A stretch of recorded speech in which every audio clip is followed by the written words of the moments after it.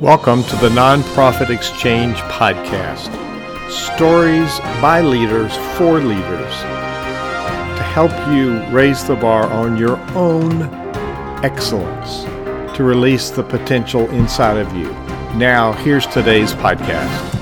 Greetings, everyone. This is Hugh Ballou, founder and president of Center Vision Leadership Foundation. And this is episode 320-something, I think, 22, 23 of the Nonprofit Exchange. We started 8 years ago, and we've never had somebody just like we've had today. And I could say that every week because we have lots of unique people, but it gets better. And today we're going to talk about creating energy so that people want to work together. And you're the leader. It's about leadership. It's about scaling. It's about building a team around you, and a lot more than that, but the essential things. My guest today is a new friend, Jen Duplessis. And Jen, tell people a little bit about who you are and what's your background in talking about leadership today, and why do you do it? Yeah, well, thank you. Thanks so much for having me on. And hi, everybody. Glad that you're watching us and sharing this out into the world and playing it forward, right? I have spent 40 years in the financial services industry. So I come from corporate America, but I've also been an entrepreneur during that entire time. We have real estate holdings. I have a real estate or mortgage consulting firm, and I also have a flourishing speaking and mentoring and mastermind business, coaching, writing books. I also have my own podcast. I have two of them, and I have a television show as well called Tell Me I Can't. And so, through all that corporate world, and especially as a woman, I was really raised in this. I started at 19 years old while I was in college, and, just the rest is history. But I, excelled, became a national sales manager, a national regional, manager. So I've had all of these leadership positions. And of course, I wasn't really surrounded with anyone who had leadership skills. So they were really, boots on the ground, just learn as I go type of thing, until, one day I was able to get into a lot of leadership coaching programs, and that was helpful. But, what really changed everything for me from a leadership perspective was that I really wanted to find a way to work 4 hours a week and still do the business I was doing. And that required that I became a leader. So it wasn't just the knowledge around it, but it required that I build a team around me. And I stumbled and fell and had successes. And now, this is what I teach to other people, and I share with other people, is how to step out of your own way so that you can really succeed. Step out of your own way and out of the way of the people that you're trying to lead. That's right here. You got a powerful sound bite when we're just starting up. So Jen, you have this, your montage is mindset plus mechanics equals momentum. Would you say more about that? Sure. So, again, coming from financial services, everything for me, we had to all be professional. And many people that are in financial services, men and women alike, we're all just very professional. We have this shell around us that, we don't need any help. We don't want to look weak because, that would be bad. And so I thought it was all about the mechanics. I'll just be a student of my industry. I'll understand everything about it. I'll learn new tactics, new sales skills, new management skills, personality traits of people. I'll just do all the mechanics. And when I retired or transitioned, some people laugh at me when I say that, but when I transitioned out of, the corporate world and into full-blown entrepreneurship, in the realm I'm in now, about 5 years ago, I was missing a very critical piece, and that was mindset. Corporate atmosphere, work every day, to being an entrepreneur. Your work is not your business. Your job is to grow your business and build a business so that others can work. And I didn't realize that until a couple of years, and I said, oh gosh, a mindset work as well. And really changing my mindset and doing, I call it, inner and outer space. right? Inner and outer space. In order to have the outer space work better, I needed to work on that inner space. And so when I combined those, I realized, wow, this is where the acceleration really starts, when I can realize that delegating is a better way to go as an entrepreneur. But even if you're not an entrepreneur, we have to educate and empower our team members, no matter who you are as a leader. We have to educate and empower our team members to make choices and decisions based on the leadership we have with them, not covet or suppress them, or covet what we know, or suppress them, and making sure they have to come to mom and dad to make all the decisions. So I realized that was a shift for me, and boom, everything just started growing. For me. So here I am, 4.5, 5 years in here. I'm already at 7 figures in just this line of work. And not to mention all the other business I have, right? So I realized, wow, but be careful. You better be prepared, because when it happens, you have other challenges, right? That's what scaling is all about. That's the title of our interview today. It's called Smart Scaling. And then you go on and you mess with it a little bit for sanity. Now, whoever said entrepreneurs had sanity or nonprofit leaders, but let's pretend that we do. Smart scaling. Talk about that. You just mentioned it. I didn't want to let that pass by. Yeah. So the reason I coined it smart scaling is because people talk about, and I'll challenge this with you, although you and I've had a conversation, and people always say, stop working in your business and work on your business, right?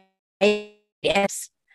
So I think stop working in and on your business, and let's start working above and beyond your business. That's what true smart scaling is to me. And I think that, obviously when we're in our business, everything is about us, right? Me, everything comes to us, we make all the decisions, we do all the work, and it's work. And then we start working on our business. We take one day, like a CEO day, right, to work on our business. We hope everybody's doing that, working on your business, but it's only one little piece of it. And then we're back in again. And so for me, that seems you're tethered in your business all the time. So I'd rather cut those ties and move to above my business, hire a killer team that's absolutely empowered and rather than enabled, right? So that I can go do the things that I love to do, have more impact, have more joy in what we're doing, serve people better. And beyond is, can I leave that business and start another, if that's what I want to do? Or can I leave that business and go live my life?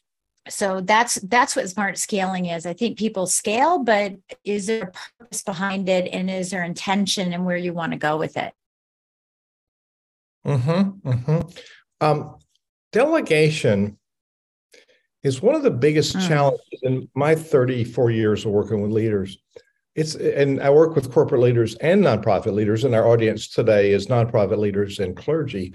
But we're all in the same envelope of being an influencer and impacting people's lives and building, as you just talked about, this power team around us. But delegation seems to be very elusive for people. What do you think about that?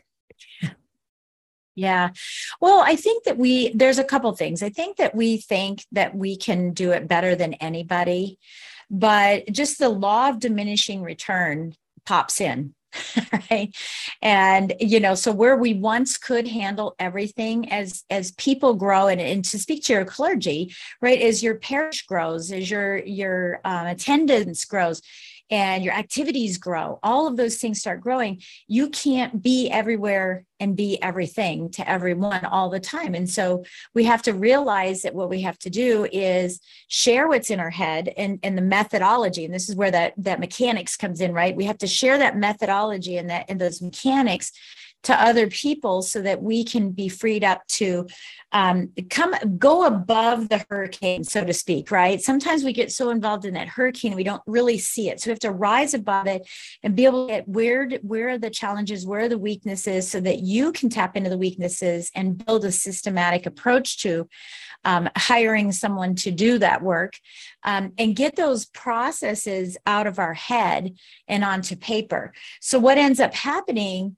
is that where we once could do everything really well because it was a small thing that we were doing, we now don't even, when we look in the mirror, we still see ourselves as being that perfect person, but we're not.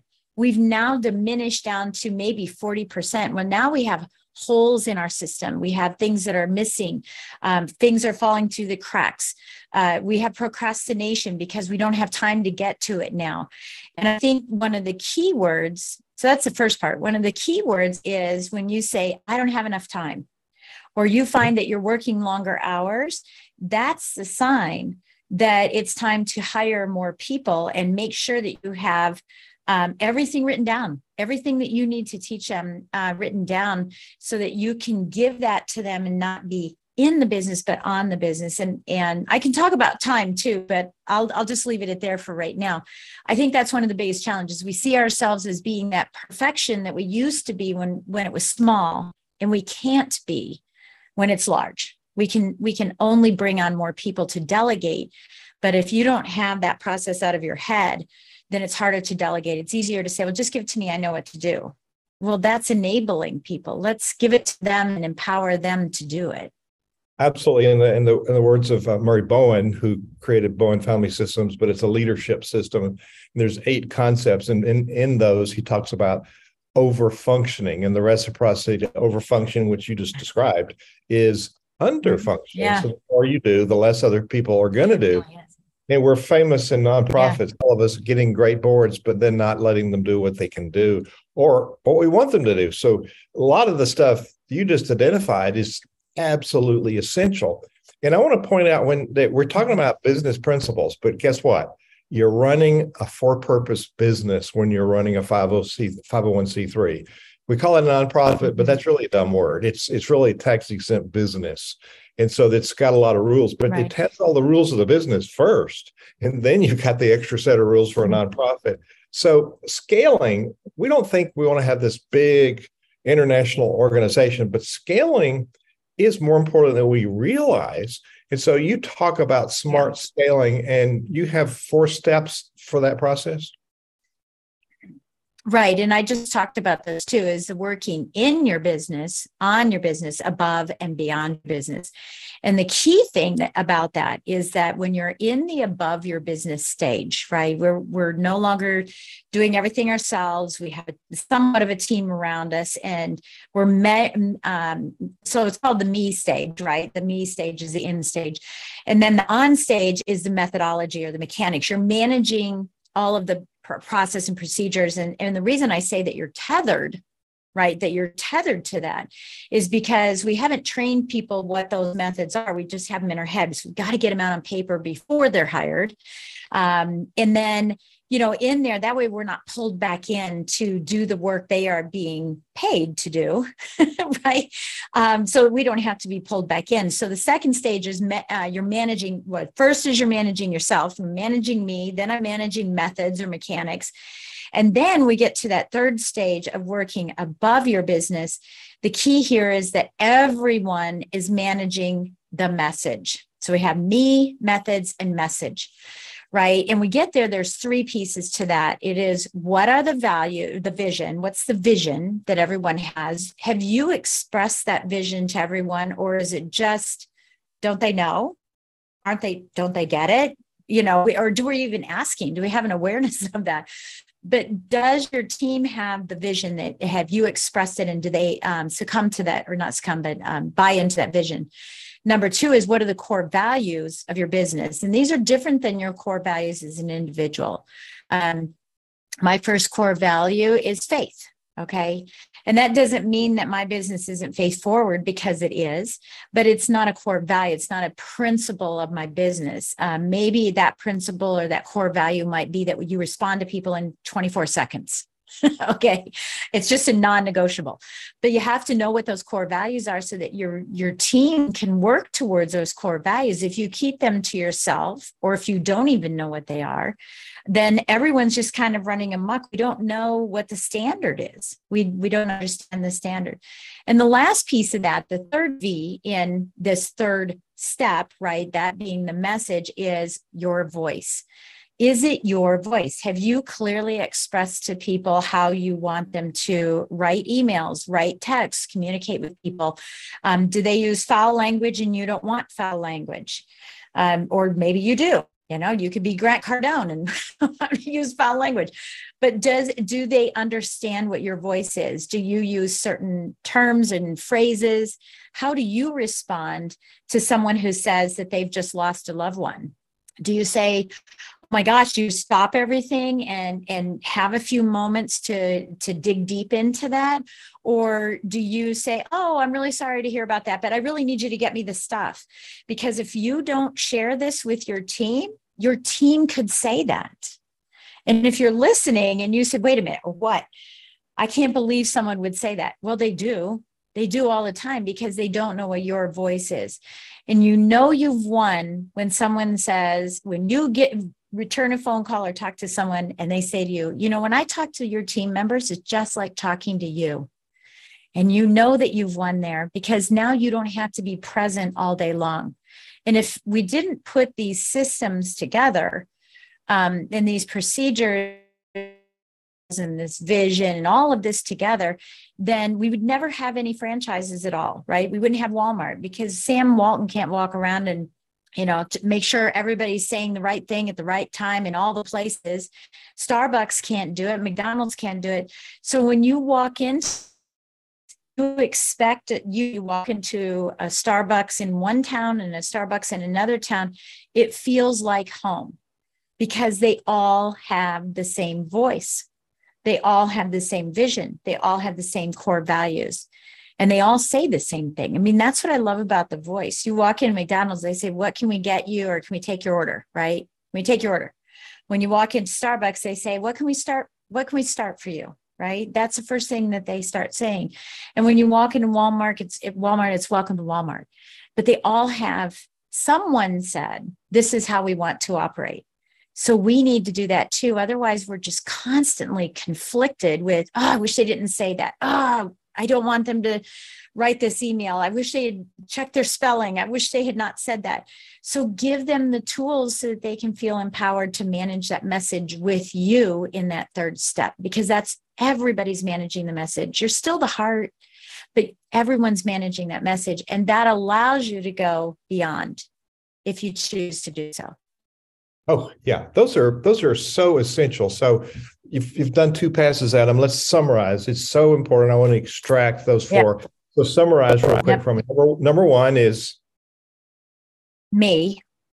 Number 2. Right. This is the in. Right. Number 2 is methods or mechanics, and that's the on your business. Number 3 is above your business. And this is where everyone manages the message. This is where your people go from enabled to empowered. And number 4 is beyond your business. Go create another one. Go be on the beach. Right? Spend time with your family. Well, and part of what I teach is people are out there and their product is their lesson, or their product is their coaching, or their product is his widget. And I say, no, that's not your product. Your product is what happens. There's a result from that. And especially in the nonprofit world, we're successful with funding, with getting people on board, because we can identify the impact of what we do. And, creating a high culture, like I'm as you know, a music conductor, and that's a high performing culture. And everybody understands all of those things you just identified. And that's built into culture, but we don't do that in others. So I want to highlight those. That's why I wanted to highlight those. Those are missing. And we carry too much in our brains, and then we expect people to read our mind. Right. Well, and it's funny because when you and I were talking, we were talking about the orchestration, right? Because I play instruments as well. And I said, we have to look at this in this facet, is that you own the symphony. And your job is to bring people to the symphony. Sell tickets, bring people to the symphony. Tell the story, talk to the people, tell the story, bring people into symphony. And so if you can visualize yourself, they're walking in those grand doors, all the doors, and you're saying, welcome to this beautiful experience you're about ready to have. We are so excited. clothes and you put on a little red top hat and you go, hold on, and with a flashlight, and you're going, hold on, let me find your seat for you. Right. And then you change your clothes again. And then you get up there and you're the conductor. Right. And you're orchestrating this. And then when you point to someone in the woodwind section, they don't know that part. So you change your clothes and put on something black and go and sit there and say, well, they don't know this part, so I'm going to play that little part. But now there's no conductor and there's no symphony person and there's no anything else. And that's how I've always explained it, is you can't have beautiful music if you don't have this rock star, powerful team, built around you so that people can have the best experience possible, not customer service. That's gone. Nobody cares about customer service. We care about customer experience. How did they feel after having worked with you? They walk out of that symphony, right? That event, they're like, you have to go to this event. It was the best event ever. If you don't have a system, the next person who comes in may not get the same experience. Yes. Now, those four steps. Now, the first one is me working on self. And I'd like to point out, you don't just do that and check it off and it's done. That's an you're always. Jim Rohn used to say, work on yourself harder than you work on your business always. So I wanted to highlight those somewhat go simultaneously. That's the inner. Yeah. Yeah. So that's an area. That's inner. That's the inner. Yeah. And of course, I think John Maxwell's the law of the lid. Your business cannot develop any further than your ability to lead it. And so we are influencers. Yeah. And you just given us so many great tidbits here. And so if people are listening, really listening, the last 10 minutes, that was worth the whole thing so far, but we got more to go. We got a few more minutes left in this priceless time. So personal growth, what do you want to say about personal growth for those people that you work with? And you learned a lot. What propelled you to learn so much about personal growth? And then why is that important for people that are listening today? Yeah. Well, I can only go from my story, right? My experiences. So, my name's Jennifer. I go by Jen, never Jenny, never Jenny. And that's because I was called Jenny who ain't got a penny. It was a nickname that my uncles gave me. And, so I always carried a penny around in my shoe. And every time they said the joke, I pulled the penny out. Ha ha, I have one. But I didn't really understand the intent of it until one day my uncle said to me, Jenny, you're going to be just like your dad. You're going to be an alcoholic. You're going to be just like your mom and smoke. You're going to be just like your mom and dad and be verbal abuser. You're not going to amount to anything. And I realized, that's the Jenny who ain't got a penny, right? And there's another story behind that I don't want to share at this moment, but that was the catalyst that said, you know what, I'm done. I'm going to prove to these people that I can be much, much more than Jenny who ain't got a penny. And so most of my life was proving until I had another trigger event, which was when and at the time I was in mortgage lending and I was producing about 50 million a year in closed mortgage loans, which put me in the top 1% of 785,000 loan officers. So I was in the top 77,000 of people, right? And, but I was working like a dog. I was just working all these long hours. We called our house hotel home because we would just show up at midnight, try to sleep. We were always worried about everything we didn't do, get up and do it all over again. And I wanted something better. And the catalyst when I was at dinner, for those of you who are listening and not watching, I'm air quoting dinner with my family. And of course, my phone was on and it rang. And I said, my client needs me. I got to take this call. And there I was outside of the restaurant walking the concrete balance beam that we've all walked, right? As we're on the phone outside of places. And I looked in the window of the restaurant and my family was enjoying their lives, laughing, just having a beautiful time. But I was never in them. I was never in those situations. And that was when I said, I'm done proving and I'm going to study. And I'm going to crack the code. I'm going to figure this out. I'm going to figure out how I can do this volume in less time. And I set out on that. And again, part of that was I need to delegate all this work. I'm only one person. I don't have infinite energy. I don't have infinite time, but I realized and learned that time is infinite.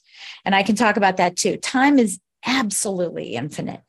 And that's when I started setting it out. And to my surprise, 2 years later, I looked at all things that, how do I attract clients instead of chasing them?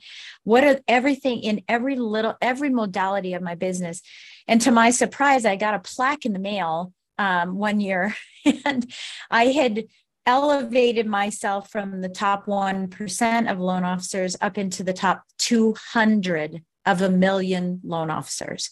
That's 0.003%, right? I was in the top 0.003%, and I had closed $102 million. And I had no intent to do that. I just wanted to do 50 and give me some time. But what I had found is not only am I doing 102, I'm in the top 200 loan officers in the country, but I'm only working 4 days a week because I learned how to delegate to people to have them work in their genius zone so that I could work in my genius zone. And that's when I realized, wow, there's so much more that I don't know. And I stumbled upon it, right? But there's so much more that I don't know. And I had lots of management experience, lots of training. As a matter of fact, I trained other managers. So I had all of this leadership experience, but let me say it was management experience. I had just discovered what leadership really was. Wow. That's a powerful story. There's such great power in telling stories. So yeah. Got two more things we're almost out of time, but and I want to direct people to your website. So you've worked with leaders, inside those corporations, shoulder to shoulder. Since then, you've worked with leaders as their coach, their mentor, consultant. What do you think keeps leaders from achieving their growth to reach that happiness that they want so badly? Yeah, well, as I said before, I think it's a mindset. I do some other speaking on, 5 keys to rapid success. And I think there's probably 2 pieces to this. One is still having an employee mentality as opposed to a leadership mentality. Now, saying that, I think we're all leaders. I think we lead our families, we lead our cousins, we lead our pups, right? We're all leaders to some extent. But when someone is elevated from an employee position to a management position, or is an employee and becomes an entrepreneur, we still have that employee mindset of the worker bee. And we really have to understand that our role is not to do the work as a manager, as a leader. Our role is to lead and inspire and create vision and then manage and provide feedback. But that's our role. Our role has changed. And you cannot have a business selling widgets. If you were a great widget maker at a company and then now you're going to make a whole bunch of widgets, then you're just an employee at another company. So we have to realize that we're no longer employees. We are leaders, managers, owners, right? Entrepreneurs. So that's increasing that awareness. And so then obviously our priorities are much different.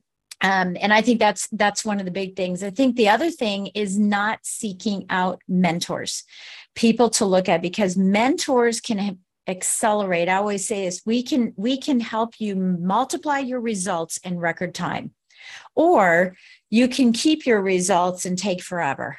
Right. But that's what mentors do. And I like using the word mentor because a mentor's been there. I've climbed that mountain. I've seeked it all the way around. I know the good, the bad, the ugly of that mountain. And I can guide you up that mountain. Even if you're just one step ahead of everybody as a leader, you still know more than they do. And that's what leaders and mentors do for people. So don't be an island. Surround yourself with people that have experienced and are experiencing the same things, and give to those that are beneath you, learn from those that are above you, and don't do it on your own. It'll take too long. So surround yourself with mentors. That's, successful 7-figure people know that mentors will get them there faster. That right there is the secret. If you can embrace that. Now, let me point out, that's brilliant, Jen. That's brilliant. Let me point out there's a 180-degree difference in mentoring and micromanaging. And so what you talked about is essential for leaders. Now, for people to find you, it's your name, JenDupLessis.com. And when people go there, people watching can see it here, but on the listening side, what will people find when they go to your website? Well, they're going to find my podcast. Obviously, they're going to find my podcast called. Oh my gosh, I have so many things going on. I can't believe Success to Significance: Life After Breaking Through Glass Ceilings. Right, so you'll find that, and it's just stories of trials and tribulations that people have. They'll find that. They'll find a little bit about my story. They can connect with me. We have all of that information on there. And that's really what it is. It's a place for you to just connect with me. I'm not one who is, big on having my website tell everything about what I do, because I like personalizing and making sure that people get exactly what they need from me. And I just had someone say to me, I don't see one of your masterminds on there. And I said, well, because I don't want everybody to be in that mastermind. I want to talk to people and find out what mastermind works best for them. So yeah, you can go there, and that's the best place to get me. So they can go to the contact page and they can contact you, and just be prepared. When you contact Jen, it's going to impact your life in a very profound way, which you've done already today. Jen, it's such an honor to have you on the show. Thank you so much for sharing your time. As we end this podcast, what thought or challenge or idea do you want to leave people with today?